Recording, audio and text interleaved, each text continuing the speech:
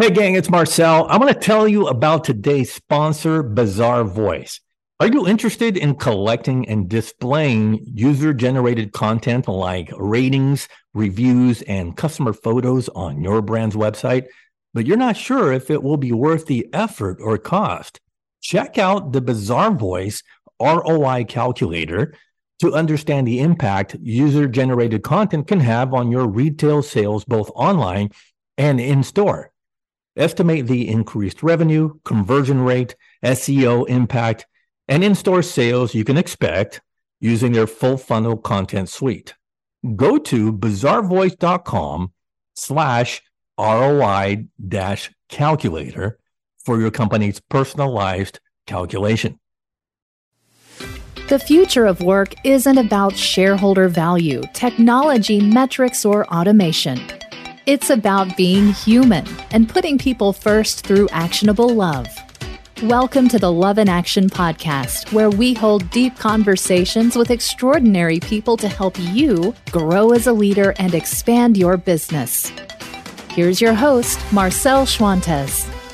Hey, welcome to another episode of the Love in Action podcast. We are the only show that explores the powerhouse business principles of love and care for a competitive advantage. And glad you could join us. Spread the love by sharing this episode with a friend. And if you like the show, we would be grateful if you could leave us a review on Apple Podcast as well. So today, I want to talk to you about employee mental health and well-being. So as we pass the 3-year mark of this pandemic, it's clear that employee mental health and well-being should be pretty high on the list of retention practices.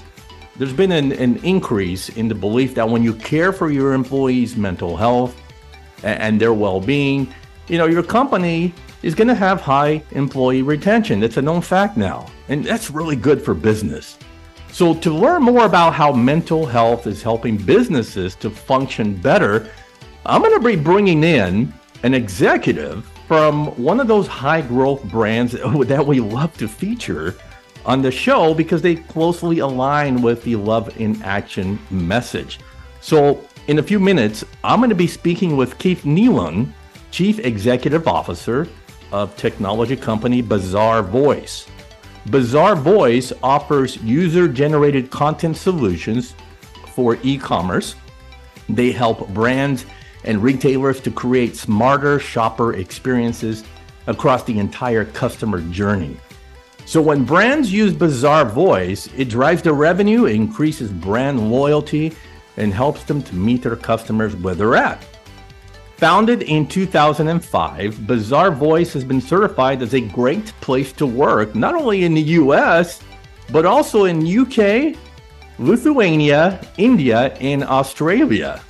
So Keith Nealon has over 25 years experience accelerating growth in global technology companies. He's a seasoned entrepreneur with demonstrated success across management, sales, marketing, services, and technology roles.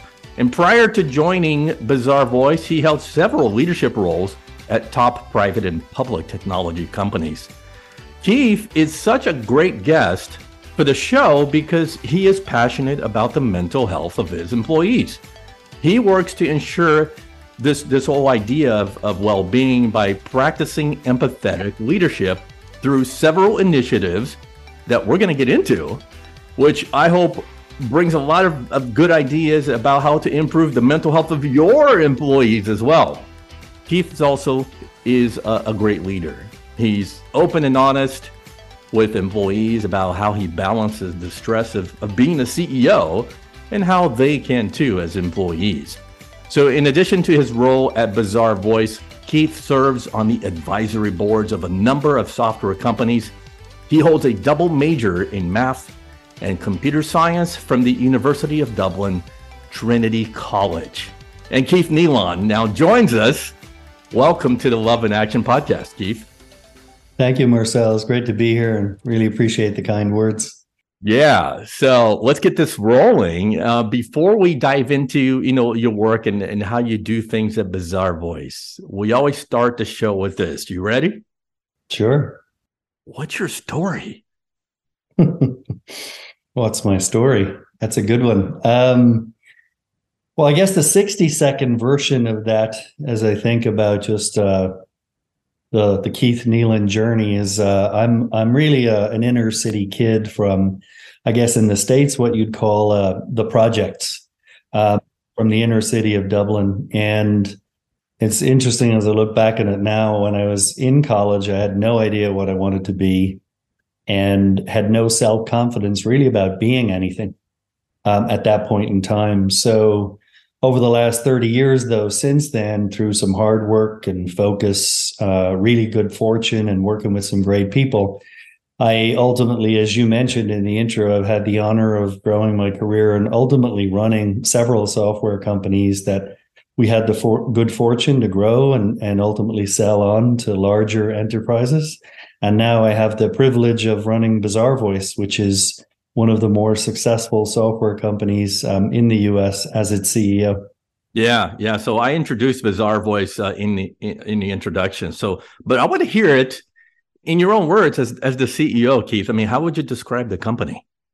Sure. Well, I guess there's two ways to describe Bazaarvoice. There's the way people know us today, and then there's the way we describe ourselves sort of now and going forward. The easy way, the many way of know us today, and you kind of mentioned, right, you asked your viewers for to leave a review on Apple. That's kind of how people know us. So when you're buying products online, everybody knows about leaving ratings and reviews at this stage. That's that notion, right, of experiencing and sharing, if you're writing the review or reading the review of other people's experiences with a product before you make a purchase. Super effective way of giving customers confidence, right, in making a purchase. Well, Bazaarvoice was the first software company to offer brands and retailers the ability to provide ratings and reviews capabilities to consumers. And now that's right, that's table stakes. Everybody understands that. But because we were first, we've had the good fortune to add over 13,000 brands and retailers like Walmart, Target, Home Depot, Walgreens, L'Oreal, Unilever, Procter & Gamble, Samsung, Sony, so many great brands as our clients. That's kind of how many people know us today. I think the more modern and current way to think about Bazaarvoice and our mission is really that we help brands and consumers connect, create, and innovate. So what do I mean by that? Well, if you think about just even ratings and reviews, consumers are giving brands so much insight to describe how they think about the product, how they talk about the product, and how they feel about the product. And that at scale, we serve over 1.3 billion consumers a month. Right? It was like 1/7 of the planet.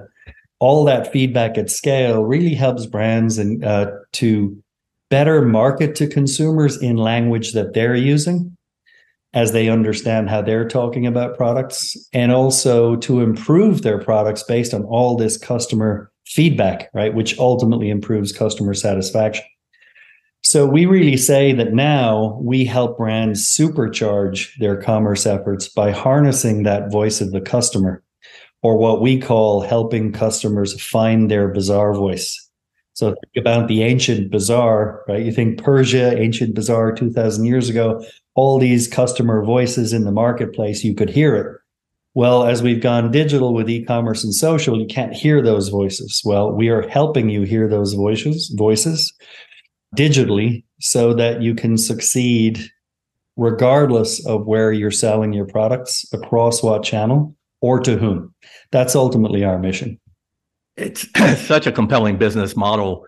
Keith, you know what drew me to you? And full disclosure, I mean, I get pitched by PR companies, probably 20, 30 times a day. And most of them, I hate to say it, but it's just not a fit with what we're trying to accomplish with my thought leadership. But it's because it's hard to find CEOs who are kind of in the public eye talking about employee mental health, right? When did this become a thing for you as a CEO? It's always been sort of, I talked about my journey from having no confidence, from the college days to now being a CEO, where you have to manage your confidence level, right? And are expected to do so in the public environment and so on. So the journey of improving my own health and well-being has been an ongoing one for many years. But I think, like many CEOs, it really went into overdrive since the beginning of the pandemic. And when you think about how the pandemic hit, that created a lot of fear and anxiety for everybody, right? We simply, especially pre-vaccines, right? So that created a lot of fear and anxiety. And then in the US at the same time, it was fairly quickly followed by some very disturbing societal challenges, like the issue of the killing of George Floyd and Ahmaud Arbery. It was a very tough time, and people were locked in their homes and couldn't get out and share emotionally. We're social creatures. So I think all leaders had to learn to rebalance their sort of IQ more in favor of EQ, really look at these challenges that were creating a lot of anxiety and unease. And we had to essentially really just, when you look at the stats, we were starting to read stats that at least, half of US employees, for example, were having mental health issues. So you couldn't ignore it.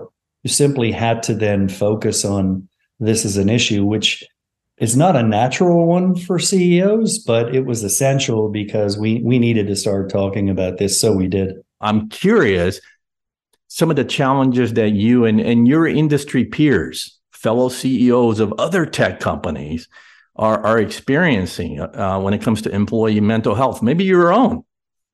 Yeah. Well, I mean, it was, you had to learn new skills, right? Because a lot of CEOs, right, it's a very, you think strategy and execution, very IQ oriented in terms of what we have to focus on for the most part. Because we were moving into the more emotional areas, folks, a lot of anxiety, as I said, for all the reasons I said, leaders had to adapt, as did I, to more of the EQ side of things. And so as we started to realize some of the challenges and the issues, it takes you into uncomfortable areas because I mentioned George Floyd, Ahmaud Arbery. CEOs aren't politicians. They don't expect to have to comment on societal issues, but there's a point where you couldn't ignore them. And so we sort of had to learn these skills and get comfortable with that. But all of it put together, I mean, you either did it or you didn't. And so we did, given the stats and what we were seeing. And we just started talking about the whole person. And so recognizing we had to talk about mental, physical, and emotional health. It wasn't easy at first, but it was so worth it because employees didn't want to feel alone, right? They wanted to know what they're feeling was normal, what they were going through was normal.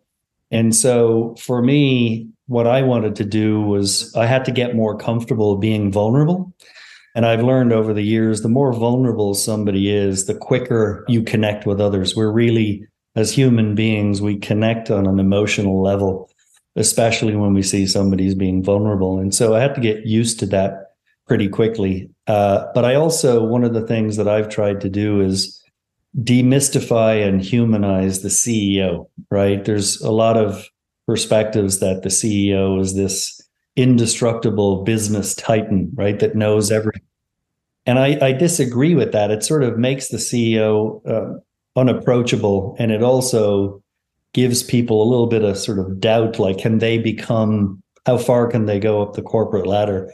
And so I wanted to demystify that. As I said, from my story, if I didn't know what I wanted to do or have any confidence back in college, and I'm now, I guess, reasonably successful CEO, we'll say, if I can do it, anybody can. And so between just that experience and just sharing vulnerability, what I was looking to accomplish was for folks to say, okay, if the CEO is feeling these things and is uncomfortable and is going through ups and downs, it's okay for me to as well.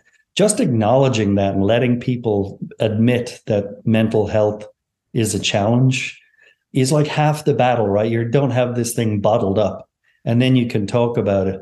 And there's obviously, you have to be cognizant that, there's very different situations going on among your employee base. So think about like a young married couple in a New York tiny brownstone apartment with limited space and two young lockdown.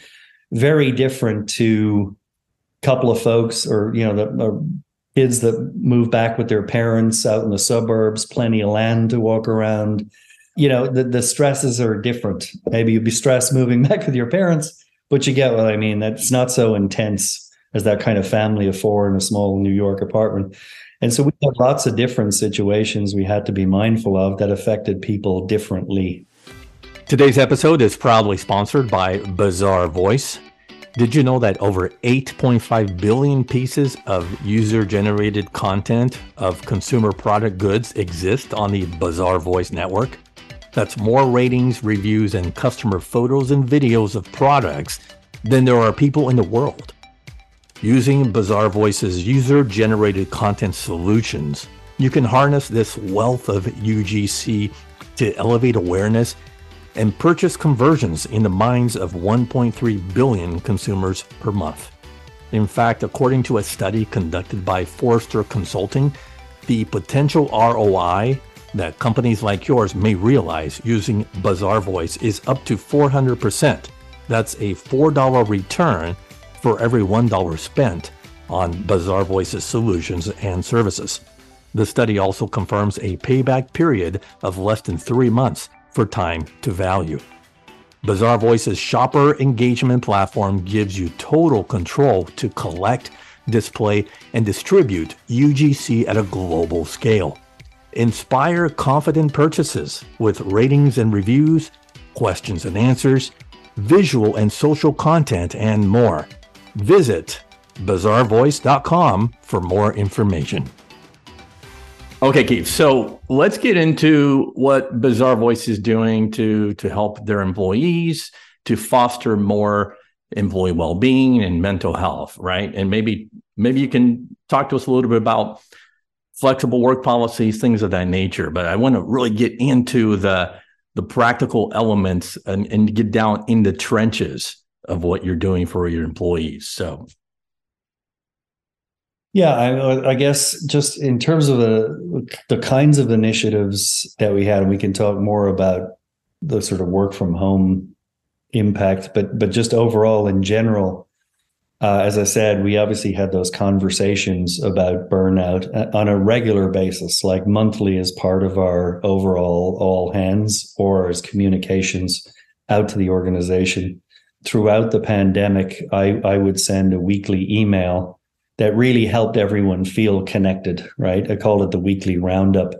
And because we weren't all seeing each other, it was sort of a gathering of all the positive momentum in the business, whether it was a business story or a personal, emotional story, just sort of helping everyone to feel connected and part of a greater whole, that all was not lost, right? Because you had some people that were really challenged with just being at home. We also, we purchase services and apps for mental health. Like there's a platform called Modern Health that we use for employees, and that's been really helpful for many people. And that ranges from just reading content to literally being able to access a therapist. We had a lot of discussions on, finding those things that fill your cup or fill the soul, not simply occupy the mind. So whether I use my examples, like exercise is a must for me. Meditation is a must. Talking about those best practices, as I mentioned, of work-life integration. And then, even on the business side, much more rigorous focus on reminding everyone what the priorities were. So if they were burned out, always referring back to what we said the priorities were. And if you're not working on those priorities, then knock it off. Like essentially you're give yourself some time back to just focus on the things that are important. And then even some smaller things like, one of the challenges people had in this burnout was just they're constantly staring into a Zoom screen or Team screen back to back all day. And sort of constant eye contact is extremely taxing. But we're in these 1-hour meetings, not because we need to be, but the reality is because they're a default of Outlook, right? When you schedule a meeting, it's an hour or half hour. They come in half-hour chunks, so everybody schedules an hour. I was just like, schedule it for 30 minutes, schedule it for 45 minutes. Don't succumb to the default. And just that 15 minutes back, right before the next meeting, allows you to get through that email that's come in, or go take a walk or grab a coffee. But it makes the day more manageable. It's just simple stuff like that is just relevant. Sometimes it's the simple stuff that works, but we're literally like a slave to the defaults in our calendar. And that's how we're working all day, staring into screens. So a variety of different things. Yeah. And reinforcing those things, down the chain, because people sometimes they have tunnel vision and it's hard to break away, especially when you're in this state of flow.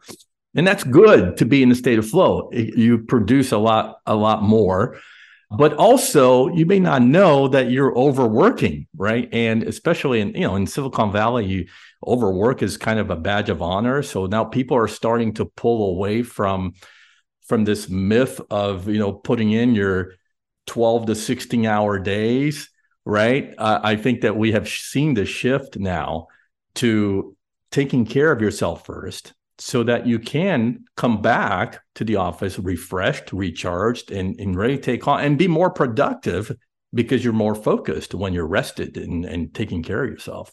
It's true. And I mean, we do have, in terms of coming from the top down and reinforcing, we've also no meeting Thursday, which occurs once a month, and managers are expected to enforce that and also not be the problem, right? Because they're the ones more likely calling meetings, where literally there's a day a month where there's just no meetings. People can just get stuff done. And you'd be surprised, just that one day alone is incredibly rewarding for employees. They feel like they're not sinking behind because they can actually just concentrate in an undisturbed fashion. So we don't. I've even been told off by my leadership, hey, you're organizing a meeting with us and no meeting Thursday. Are we committed to this or are we not? Like, you know what? You're right. I apologize. We'll meet on Friday. Okay, Keith. I'm curious. Why do you think some companies and even industries are not prioritizing this whole thing with diversity, equity, and inclusion? Because I'm thinking that has so much to do with helping to ensure your employees' well-being and their mental health state is at an optimum level. I guess the answer is it depends on the company, right? If you think about really small companies, they can't afford a full-time HR person on staff, let alone an additional resource for D&I. And if you think about the workload of someone in HR, typically companies under 100 people have one person in HR, and they're keeping the training on time, standard employees, issues related to pay, benefits, any legal issues that may come up, et cetera. And it's kind of a full-time job just on that. And that, when you think of companies under 100 people, that's 98% of companies right there, right? Not 98% employees, but 98% of companies. Then I think when you get to the larger company, or, mid-size and larger, the issue can be different, right? I think you can move from the lack of resources being the issue to, in some cases, either fear, which can be a lack of knowledge and understanding. So not understanding why they should have a program like this and don't understand the benefits. So benefits being greater employee sense of belonging and retention, greater sense of community, employee well-being, more open culture where people are not afraid to speak their minds. I think the fear part can be when you move on to larger companies, is some leaders don't understand those benefits. And I've spoken to some leaders, like they're worried that it becomes like is it an ungovernable program where the company gets distracted by societal issues that were coming up a lot. And they literally fear having to comment on those events because, again, CEOs were not politicians. We didn't look to be social commentators. And so that really had an impact on a number of leaders that I spoke to. And it's not that they couldn't comment, but they're worried, when you give your opinion, because these are emotional issues, you're going to offend someone or multiple people or upset them. And so even I've been asked, at company meetings, why do we comment on one issue and not another issue. And I literally had to say, because it's not our job, we're not the news. The news comments on all societal issues. So I think in the larger orgs, it can be, if not like lack of resources, then lack of understanding and knowledge, or maybe fear as really the challenge. Yeah, it's interesting. And thanks for, by the way, touching on both the small business and the large corporate giant and the obstacles that they face that get in the way of DEI. So I want to bring this to the Bazaarvoice level. Okay. I mean, how do you ensure that DEI is something that your employees are excited about? For us, I mean, we've had a D&I program now for about 2 years. And I would say there's probably a couple of components to that. To get them excited, one is for those that are just regular employees that are hearing about the program, you obviously want to educate them on what the program is, what it's intended to be, what it could be, and invite them to participate in feedback around the vision that you have for D&I. And so they understand the why. It's not a hard sell, because everybody is, like, in modern workplace, people are very conscious of and all want a workplace of greater diversity. But what we did was we recruited a team of employees that had passion around this, so that there was a DEI committee, or really a task force, as we call it, that they actually drive the vision, set the agenda and the content. So we do have leadership involved, but in more of a guiding collaboration than a driving approach. And that shows employees like our support, that it's important to us. And it also allows like leaders and managers to show employees causes that they're interested in. So there are many aspects to D&I. We have many employee resource groups for different employee subcommunities, whether that's, Black employees, Asian employees, non-binary employees, LGBTQ, folks with elderly parents. There's all sorts of different EORGs, and people can select into those. And I think that's been really well received. We also, we were a little nervous about it, but during this time, started with George Floyd or whatever, we started a series called Uncomfortable Conversations, which is really allowing employees to speak to their experience, like as a Black person, as an Asian person, as examples, where what they experienced in life being of that color or race. And there were just panels, right, with Q&A, but they were super emotional, super engaging. There were points where you'd have employees in tears, not necessarily those speaking, but the empathy from the audience listening to others' unfortunate experience just because of race. That it was so engaging, as I said, so vulnerable of the speakers, that there were some of the best ranked events we've had, and very well received, and it's just something employees look forward to. And then I guess also for me, I've also been fortunate enough in that I write articles for Forbes magazine. One of them was related to DE&I, and it just sort of reinforces for employees that this is important to us. And so when they know that we're committed to it, that means a lot, right? It's not just words, it's actions. And so that helps with the enthusiasm. So I think sort of being employee owned and driven, being educated on why we're doing this, and then seeing that leadership cares and there's action there, not just words, maintains that level of interest and excitement. That's great. Keith, you've already mentioned the critical need for creating these conversations. And sometimes we have to kind of have hard conversations to raise awareness around tough issues, around DEI.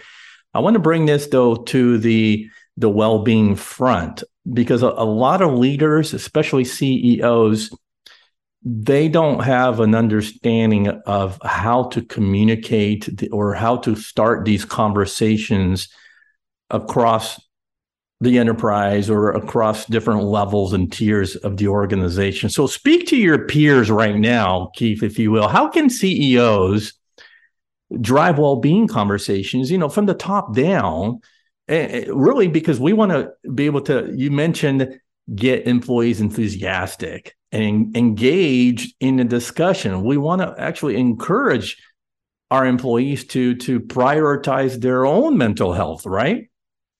Yeah. Yeah. So how can CEOs drive this from the top down? I think, you have to, it can't just come out of nowhere, right? You have to normalize this issue of mental health and well-being and bring it into everyday conversation. So as I said from earlier, right, when we're hearing from employees, seeing surveys, just generally managers telling us what was going on and then seeing the stats, we just realized we had to acknowledge these challenges of mental health and burnout and addressed it. The way we did is we addressed it in many all hands. So literally bring up the topic and then talk to folks. Like I said, for me, I talked about how I was feeling, maybe some of the challenges I had. But I would communicate to folks about tools that I had personally had in my toolbox to manage stress, right? Like, so I talked about work-life integration as a way of thinking about work and life, but I would help with, just best practices, like saying, helping people realize like events don't cause stress. How we process events cause stress. And that's a tool that I've used. So when you can separate the event from how you choose to process it, or I'm starting to experience stress, but recognize it and stand back from it, that's kind of a tool to help you say, okay, I can see it happening, but before I start to feel it, I can react in a different way. So I would encourage any leaders to also talk about, because as leaders, we've learned more tools, right? We have more because we've had more responsibility. We've had to find tools. So I would say normalizing the issue, speaking frequently, delivering lessons from your own toolbox. And as I said, people will have different needs at different rates in different regions. So investing in that platform, it's something we could afford to do. Relatively inexpensive for the return, but I think investing in a platform for mental health and well-being is a good idea. Even, we offered folks subscription to meditation apps, things like that. Things like, as I said, the no meeting Thursdays is a way to help with that and make sure that people see that it's important and a focus for the company that folks get some downtime. There's a lot of different ways you can do it. But again, if folks see the CEO as human and not superhuman, there's less fear about admitting the issues. And once there's sunlight on an issue, you feel better, right? So once it's out in the open, you can deal with it. And more importantly, I guess, when your leaders see you driving the conversation, they become more open and more vulnerable with their teams. And their teams then become more vulnerable and open with leadership, because it's not a stigma on me as a employee to say, I'm struggling. You've made that okay. That in itself is a huge relief. Here's what I love about what you're doing is that you, as the CEO of a global organization, are taking the initiative to model the behaviors that you want to see in your employees. You talked about vulnerability already. You are modeling vulnerability. You're modeling openness. You're basically stepping out in front of the organization to say, hey, I struggle with it just as you do. And I need to prioritize my own mental health, and so should you. But it starts with you, Keith, and you're doing that. And I wish that more CEOs would step into that role model, position, to be able to stand in front of your employees to say, hey, you know what? I am a human just like the rest of you, and I struggle with those things too. And here's what I'm doing differently. You mentioned your toolbox, right? Share the toolbox. I think it's changing. 10 years ago, there was none of this conversation. Mental health, well-being, meditation, mindfulness in the workplace, your podcast, right? These things are like a garden that's beginning to grow, right? And folks can take advantage of that. And it will change. The rate at which it changes, obviously, is up to each leader. But And it's not necessarily the comfort zone for most folks, because we think about IQ and strategy and execution versus mental health, well-being, and culture. But they're equally important, and perhaps even more so the EQ side of things. So, yeah, I think I agree with everything you said, but it is changing. Yeah, so let's talk about culture. Tech companies now are primarily working remotely, just as you guys are primarily. This is an interesting discussion here because there are experts on both sides of this argument that say that, you can't drive strong company culture when teams are dispersed and working remotely now. So what's your take on that? Well, I guess there's culture and connection, right? Which I think is behind what you're saying, is that feeling of connection in a remote workplace. So, from a connection standpoint, and which feeds into obviously the culture, I would say we do a whole bunch of things. Some of these existed pre-pandemic. Some of them we invented during the pandemic. But once a month, we have an all-company, all hands. We call it the company gong. And we select, important topics from across the business that we want to talk about. And that can range from a D&I initiative to how we did in the last fiscal quarter to some upcoming IT initiatives. It ranges across the board. But so we have the company all hands once a month. Every department has a monthly departmental gong, which is their all hands for their department. So that's obvious. Those are well attended. We've started to do in-office events post-pandemic. Mixed results, I would say, because people really do love working from home. Even throwing in the free food and booze doesn't necessarily work. And that's not a reflection on us. It's just the choice that people are making is still very productive. Those ERGs, the employee resource groups for sub-communities, are really effective and are sort of their own individual communities that really connect and have a sense of belonging. Yeah. We have a culture crew, which we've established, which is employee-led group that really focus on activities to drive culture. We like to have fun. So there's literally, everybody's using Slack. One of our Slack channels is run by the sales org, but they literally make fun of each other. The leadership of the company, other departments, and it's taken in good spirit, right? That's what it's intended to be. So just to be able to not take life too seriously. We have within the revenue org training Tuesdays, which so everybody knows there's a get together on Tuesdays to learn something new. And all of those things sort of drive connection. And on the culture side, that is a lot of what the connection is, a huge part of the culture. Culture is also the operationalizing of your values. One of those have being stronger together, that the team is more important than the individual. So calling out those examples at the monthly all hands of employees that have exhibited the stronger together value best in the company is something we acknowledge every month and make sure that there's prizes, that folks win for being exhibitors of company values. Those are some of the things, but there's many of them. I'm sure there's a bunch of I've forgotten as well, or I'm not even aware of. I am so glad you mentioned values. Hey, this is how I would define culture. It's basically living out your shared values at work and creating community. To me, when you have those two things at play at a high level, you have an awesome company culture, whether it's in person or hybrid or remotely. So it sounds like you guys are doing that well. I hope so.